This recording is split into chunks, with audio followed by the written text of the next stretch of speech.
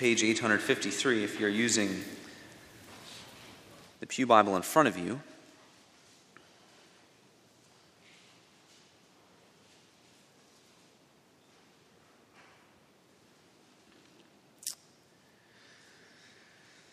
I've certainly preached this psalm before, and I've preached this psalm before here, since I have been here. But I am taking a little bit of a different vantage point, obviously considering worship and aspects of our worship. And so we will consider this psalm once again tonight. Beautiful psalm, Psalm 16. This is God's holy word. It's inspired by the Holy Spirit. It is our final authority in faith and in life, inerrant, holy without error. Let us give our attention to its reading. A miktam of David. Keep me safe, O God, for in you I take refuge. I said to the Lord, you are my Lord. Apart from you I have no good thing. As for the saints who are in the land, they are the glorious ones, in whom is all my delight. The sorrows of those will increase who run after other gods. I will not pour out their libations of blood or take up their names on my lips. Lord, you have assigned me my portion and my cup. You have made my lot secure. The boundary lines have fallen for me in pleasant places. Surely I have a delightful inheritance. I will praise the Lord who counsels me. Even at night, my heart instructs me. I have set the Lord always before me. Because he is at my right hand, I will not be shaken. Therefore my heart is glad, and my tongue rejoices. My body also will rest secure. Because you will not abandon me to the grave, nor will you let your Holy One see decay. You have made known to me the path of life. You will fill me with joy in your presence, with eternal pleasures at your right hand. The grass withers and the flower fades. The word of our God endures forever. Amen. God is king. Jesus Christ reigns right now at God's right hand with a reign that will never end, with a reign that will never be challenged, a reign that will never be overthrown. He is the King of Kings, and he is the Lord of Lords. God, through Christ, by the power of the Spirit, will glorify himself, and all the world will see his glory. And there will come a day when every knee will bow and every tongue will confess that Jesus Christ is Lord, to the glory of God the Father. And from that point on into eternity, there will be nothing throughout all of creation, nothing but the ceaseless magnification of the glory of God. That is all objectively true. And that is true whether human beings believe it or not. That is true whether human beings confess it or not, whether they assent to those truths or not. And yet, when we think about the glory of God and how God glorifies his name, and as we go to the scriptures, what we see is that God calls us again and again. He calls his people to confess him as the glorious one and to glorify him with our worship, to bring him our best, to pursue him, to acknowledge how much we need him. All of these things are tied up with how we think about worship. God will glorify himself whether one human being joins in or not. But God invites us into his mission of glorifying himself. And what we find in the scriptures is that God's glory is magnified the more that God's people rejoice in him. The more that God's people rest in him and recognize him as the one thing that they need, exactly the God to whom they should bring their best. We know God in and through the gospel of Christ. And to know God is to love him. We cannot know God without truly loving him. When our eyes are awakened to the truth of our sin and our condemnation, and yet Christ's sacrifice for us, his life for us, to know that truly and to grasp that is to love God in Christ. We cannot know God truly without loving him. We cannot love him truly without having lasting joy. For we have found the exact object for which our whole being longs, and that is the triune God of the universe. So as we consider worship together, we need to begin to see that gathering together in the worship of God, as God's people gather together week after week, under the authority of Christ and under the authority of the church, as we come together, we sing our praises. As we come together, we are educated through the liturgy, the things that we confess, and as we sit under the proclamation of the Word of God, that's all part and parcel to how God is how he is glorifying himself in this world now and how he will glorify himself on the last day. As we considered last week, if we know God truly, we approach him with reverence. Right? There's no choice in that. If you begin to grasp who God is, and you begin to know his holiness and his righteousness and his glory and how he dwells in unapproachable light, if you square with any of that, you're going to approach this God with reverence. We talked about holy fear. And yet, as we realize what he has done for us in the gospel, and we realize how far he has gone to make us his own, what do? We rejoice in gladness. This is what eternity will be. Eternity will be the fullest existence and experience of knowledge and love and joy in God. We will know him fuller than we know him now. We will love him more fully, and we will rejoice in him more fully. But something that's important for us to realize about worship is that worship is a heavenly experience. It's a foretaste of what we will experience in eternity. For in eternity, what we will see is all of the people of God gathered together as one people, magnifying the glory of God and giving their best to him in a creation that is without sin, without the curse, without the things that so easily plague and weigh us down. Jonathan Edwards said this: "The happiness of the creature consists in rejoicing in God, by which also God is magnified and exalted." God is magnified when we rejoice in him. God is exalted when we rejoice in him. And he is magnified and exalted when we do that with a true knowledge of him, that he is the God we must revere. He is the God before whom we bow in holy fear. So what we're going after is being joyful and being reverent. Having reverence and joy before the one true God as we bring our best to the one who deserves it most.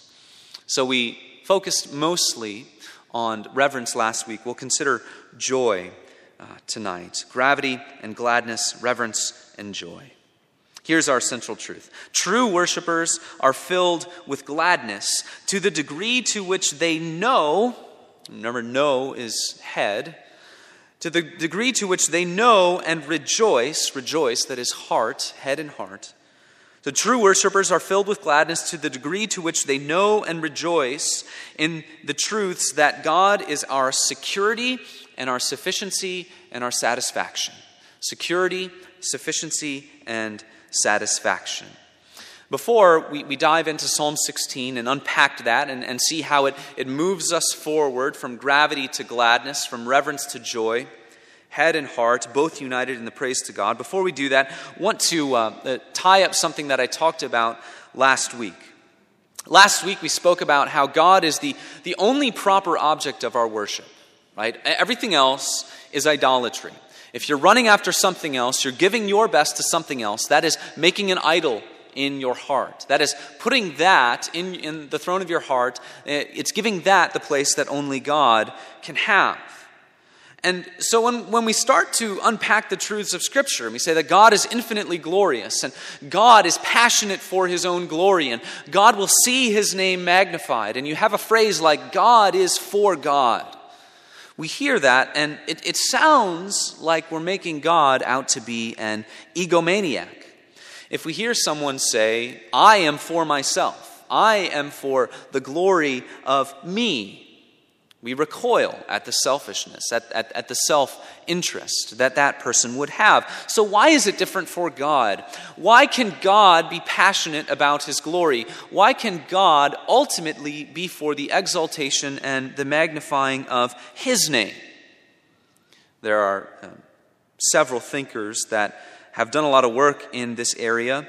Probably the three most famous. Two of them have gone on to be with the Lord, Jonathan Edwards and C.S. Lewis. And then third would be John Piper. And I, of course, as I mentioned last week, I stole this sermon title, or this sermon series from him, Gravity and Gladness, Head and Heart, Reverence and Joy. So how is God not an egomaniac when he is passionately enthralled with the magnification of his name, with the glorification of his name? The answer goes something like this. God and the glory of God is the only thing that can satisfy and fulfill every longing and every desire that we have. That's it. God made us for himself. We will not find rest until we rest in him. The chief end of man is to glorify God and to enjoy him forever. So God made us for himself, and God and the glory of God is the only thing that can satisfy us in those ways. Since God knows that, and he does, he made us, he knows why he made us, he knows that the only thing that can satisfy us is himself and his glory. Since he knows that, he desires that we be enthralled with the desire to see his name magnified on the earth, just as he desires the same. That's what God wants for us. He wants that we would join him on the mission of the glory of his name. The good news is that God's glory and our joy are bound up together. God's glory and our good and our joy are bound up together. Let's consider the words of Jesus in John 17. When Jesus had spoken these words, this of course is the high priestly prayer. This is the end of the Last Supper. Jesus is at the end of his life, about to go to the cross, about to give his life. He says this: Father, the hour has come. Glorify your Son, that the Son may glorify you, since you have given him authority over all flesh to give eternal life to all whom you have given him. And this is eternal life, that they know you, the only true God, and Jesus Christ whom you have sent. I glorified you on earth, having accomplished the work that you gave me to do.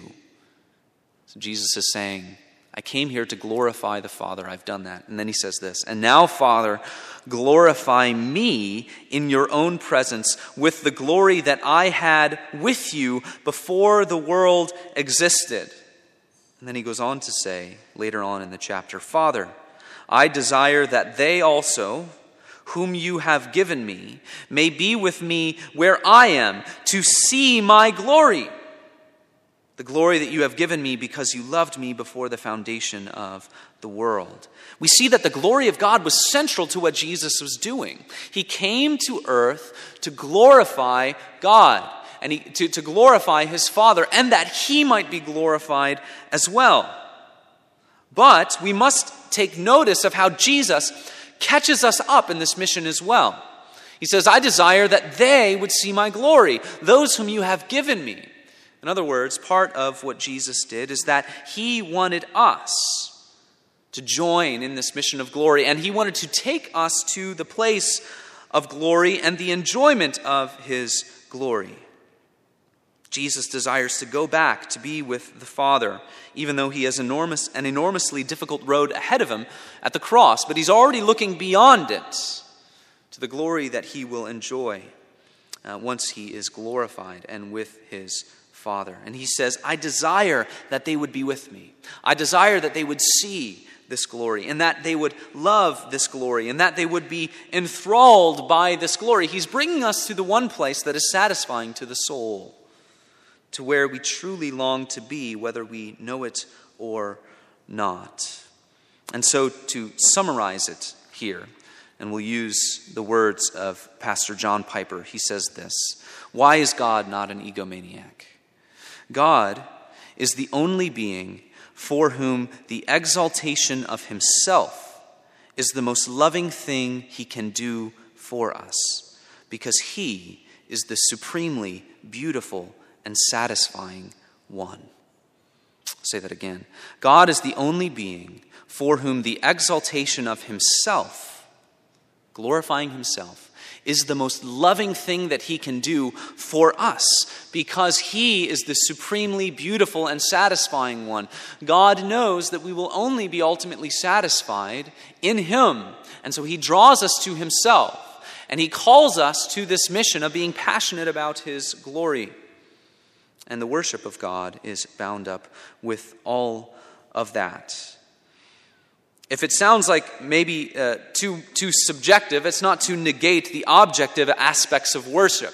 The means of grace is central to all of this, right? The proclamation of the word and the sacraments and our prayers and our songs, all of those things, God, through the Spirit, uses all of those to shape and to form us into Christians who are living for his glory. And he does that whether we're feeling it or not. Whether we're having a good week or not, right? You come to church, maybe you don't really feel like being there, not really feeling like you want to sing the songs. Man, the pastor's praying for a long time. Boy, this sermon is boring. God is using the objective means of grace to sanctify you, right? So there's the objective, but then there is the subjective as well. That in the midst of that, even when we don't realize that the Spirit is working in us, that we would more and more be caught up into this grand vision of God, understanding that he is passionate for his glory, and that we too would be passionate for his glory. So I knew that would take a long time to trace that, and that's okay. We'll look then at Psalm 16 on how God is our security and our sufficiency and our satisfaction. So first, God is our security. The psalm begins with a request or a cry to God. Preserve me, O God, for in you I take refuge. By the way, I may, as I'm preaching tonight, I may say what's different. It may say something different than our own translation. I have this kind of memorized in my head in the ESV translation. So if I do that, I'm sorry. It begins, it says, Preserve me, O God, for in you I take refuge. The context of when this psalm was written, or the setting of this psalm, was when David was ruling only over the tribe of Judah in Hebron. After Saul had died, but Saul's son, Ishbosheth, was reigning as king. So Saul is not fully and finally the king of Israel. He's been anointed. He went through all of those years where Saul was reigning as a bad king.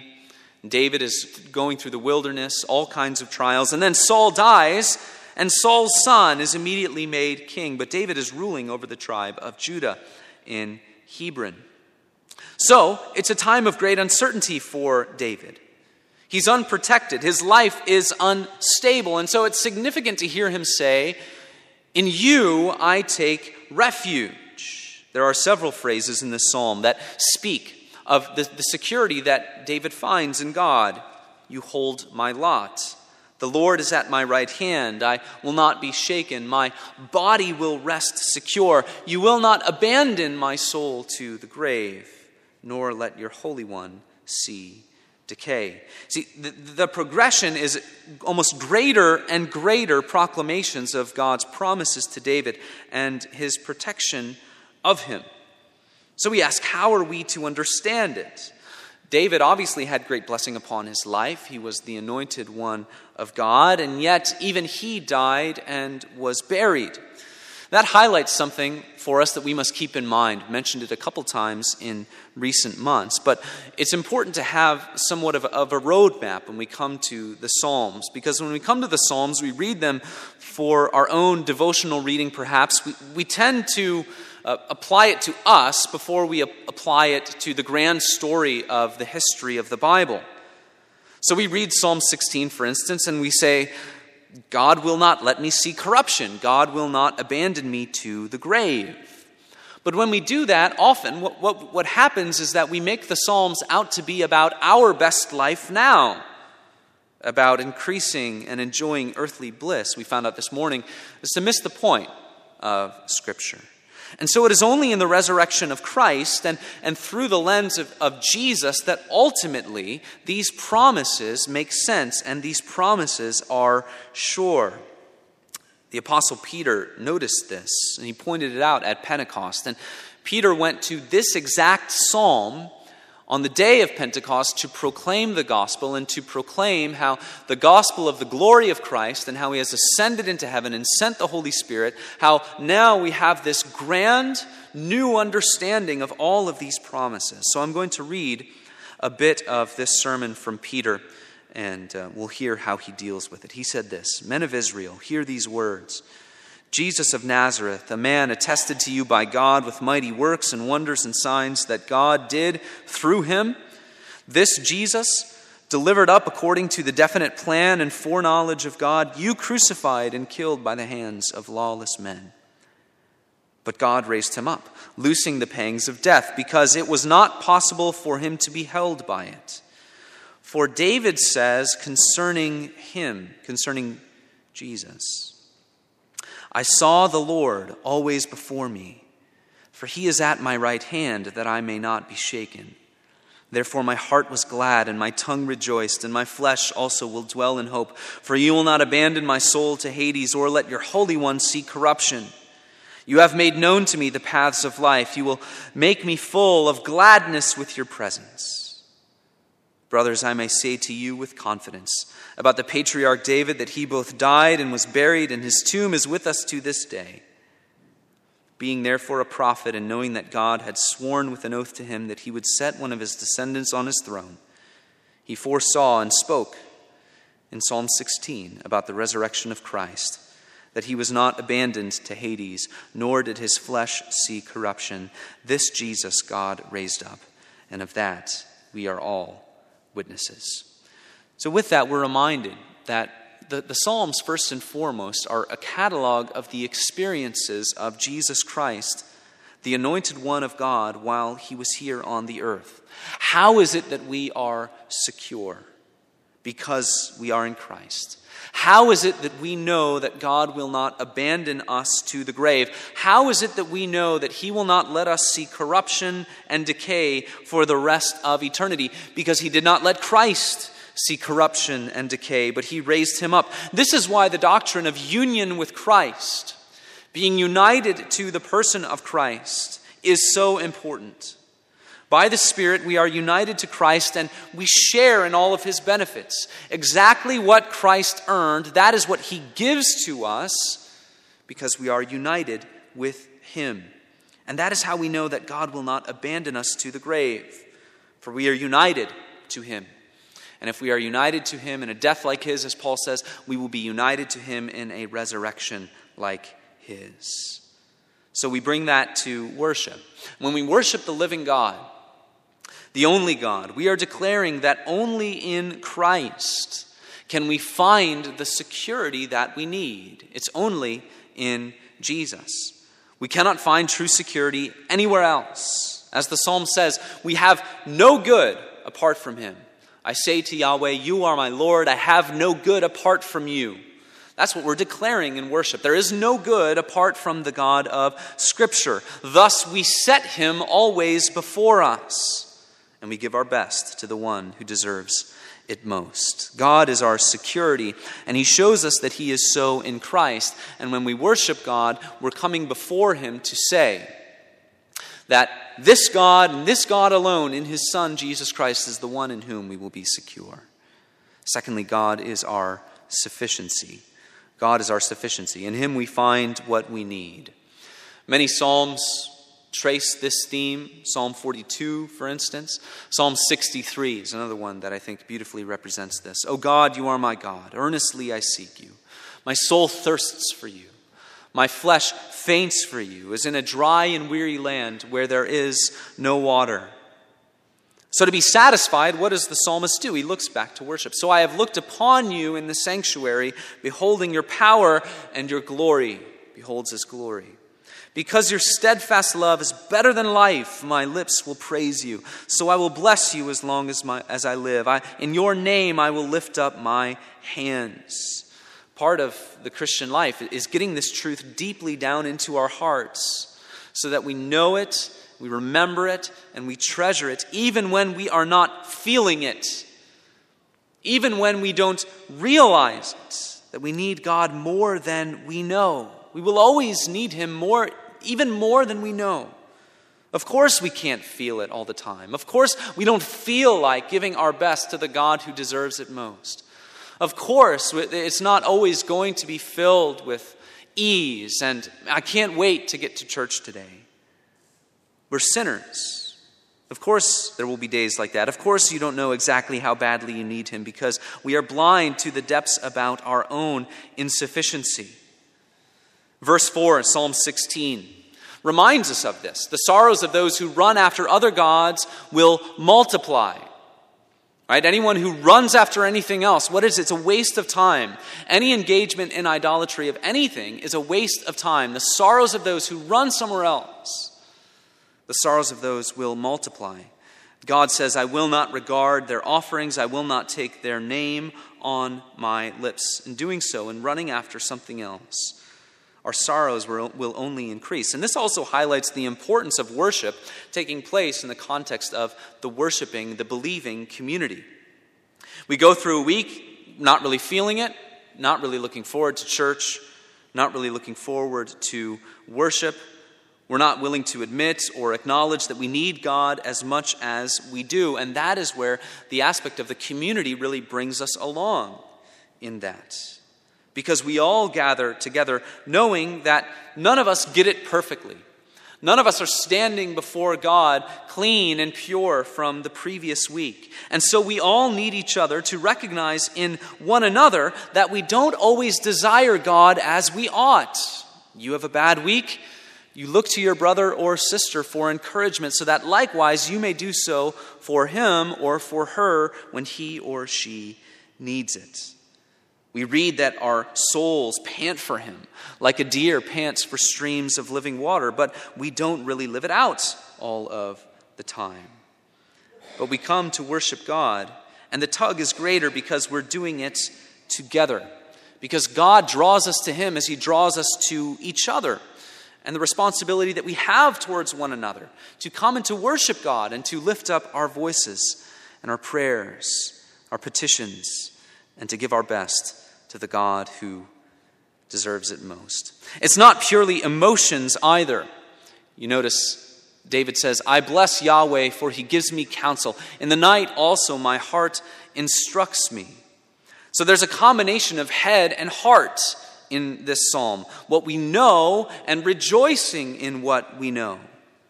You need truth. You need eternal truth. You need actual truth from God's word to make anything in worship real, to make it beneficial for you. And that's why the tendency that many have in the modern church to dumb things down or to reject propositional truth is such a disaster. But truth also needs the vital love of a true worshiper, head and heart united. God gives me counsel, so I praise him. His word is with me when I'm lying in bed at night, and he instructs me.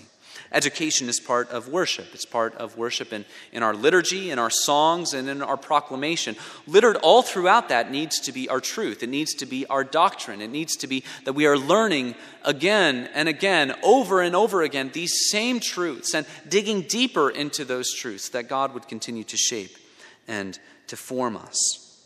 God is our sufficiency. And then leading finally to what we have been progressing towards tonight, that God is our satisfaction. This psalm, as it builds, is really getting to that point, to be satisfied in God, to take great joy and delight in God, to rejoice in him, to be filled with gladness. Apart from you, I have no good thing.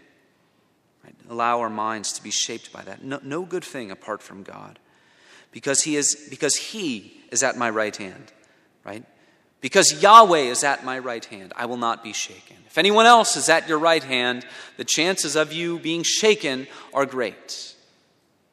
In his series on worship, John Piper points out that at times you often find little glimpses of the glory of God sprinkled throughout various places of our culture, sometimes even in advertising or in songs. He found one, and it was an advertisement for Nature Valley granola bars. And they try to have a branding that is sort of centered on the outdoors. There was a picture of an enormous mountain range. And the highest peak in that mountain range, you could just barely make out that there were two people on the peak of it. And they're sort of waving, holding up their hands. You just see this vast mountain range, huge, breathtaking. And then right at the highest peak, there are two people standing there, looking out over all of it. And above the advertisement, it says, "You've never felt more insignificant, and you've never felt more alive." You've never felt more insignificant, and you've never felt more alive. In other words, standing before something so beautiful, so enormous, so breathtaking, what do you instinctively feel? You feel that you're small and tiny. You feel that you're not important. You're just a tiny speck in the grand scheme of things. And yet, as you take part in something so spectacular, you feel alive because you feel like it's, in some ways, it sweeps you up into the glory that it puts on display, the glory of its own beauty. And in some way, you participate in the glory that it puts on display for the whole world. Thus, you never feel so alive. You've never felt so insignificant, and you've never felt so alive. And that is what happens in worship.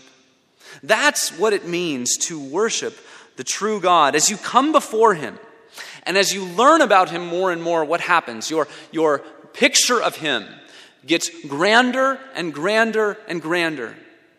And you realize how far beyond your wildest comprehension this God is.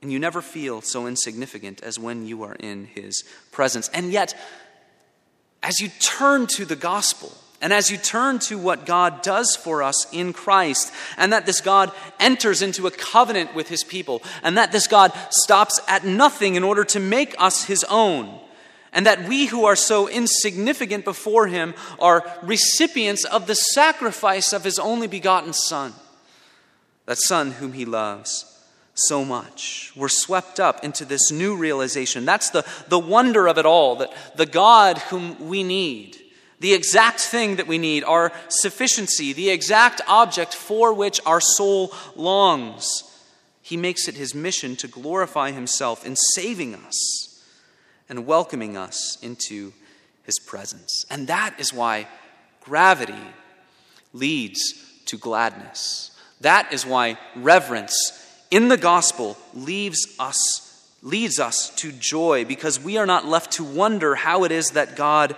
feels about us. We're not left to wonder that, because He's shown it in Christ. And He has stamped His name, and He has staked His name and His glory upon our salvation. So we don't need to wonder how it is that God feels about us. There's a quote from the Lord of the Rings stories. Sam says, "To be highly esteemed by someone you highly esteem is the greatest thing in the world." To be highly esteemed by someone you highly esteem is the greatest thing in the world. And in Christ, God shows you how much He loves you. And so we're bold, we're confident. And you sang it this morning. Bold I approach the eternal throne and claim the crown through Christ my own. And we sing that on the heels of saying, how could it ever be that this God would do something for me? But we're filled with boldness, with courage in His presence.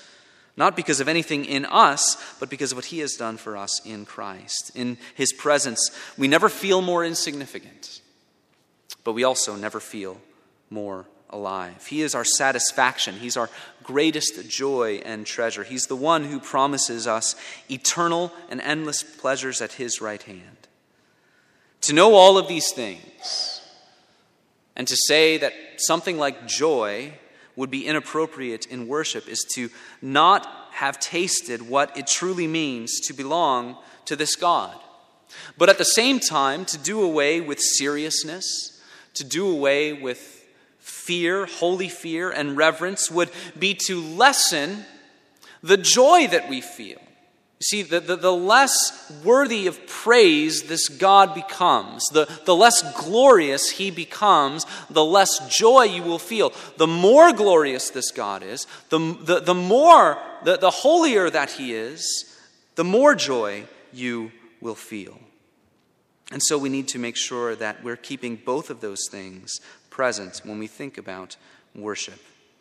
And so we'll mention again tonight, as we mentioned at the outset, that worship is a heavenly experience. And we really see the joy that we have in worship through this. Not only is worshiping a foretaste of what we do in heaven. It's not only a picture of that, it's not only a foretaste, but really and truly, the Holy Spirit brings the future to the present so that when God's people are assembled for worship, truly it is a heavenly experience.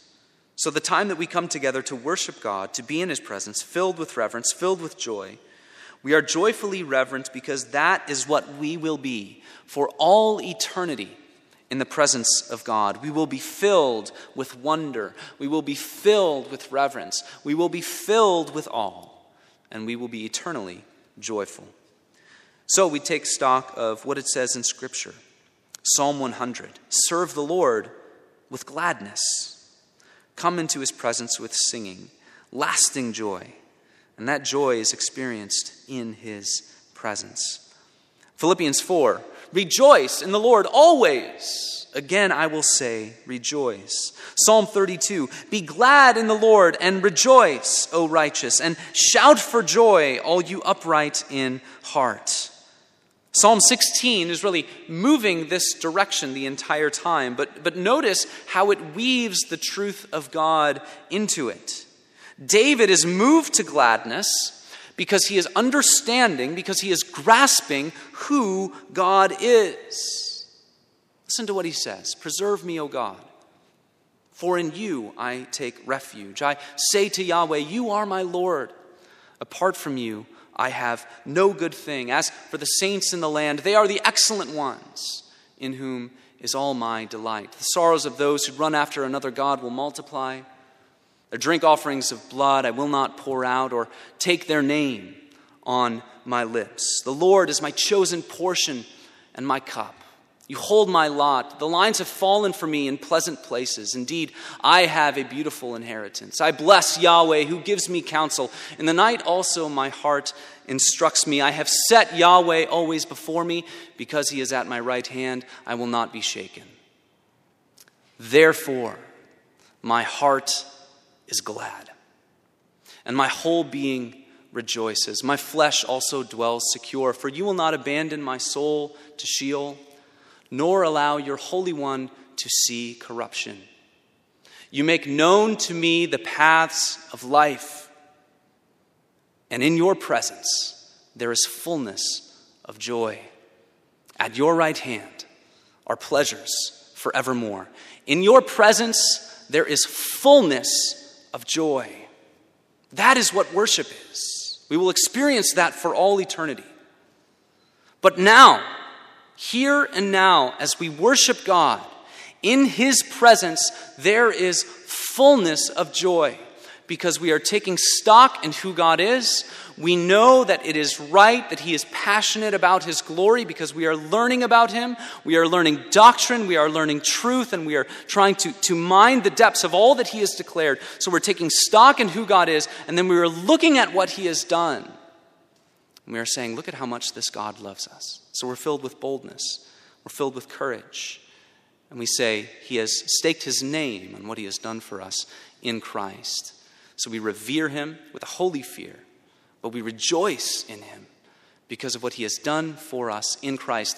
And he is exactly what we need, and he has bound his glory to our joy so that in his presence there is fullness of joy.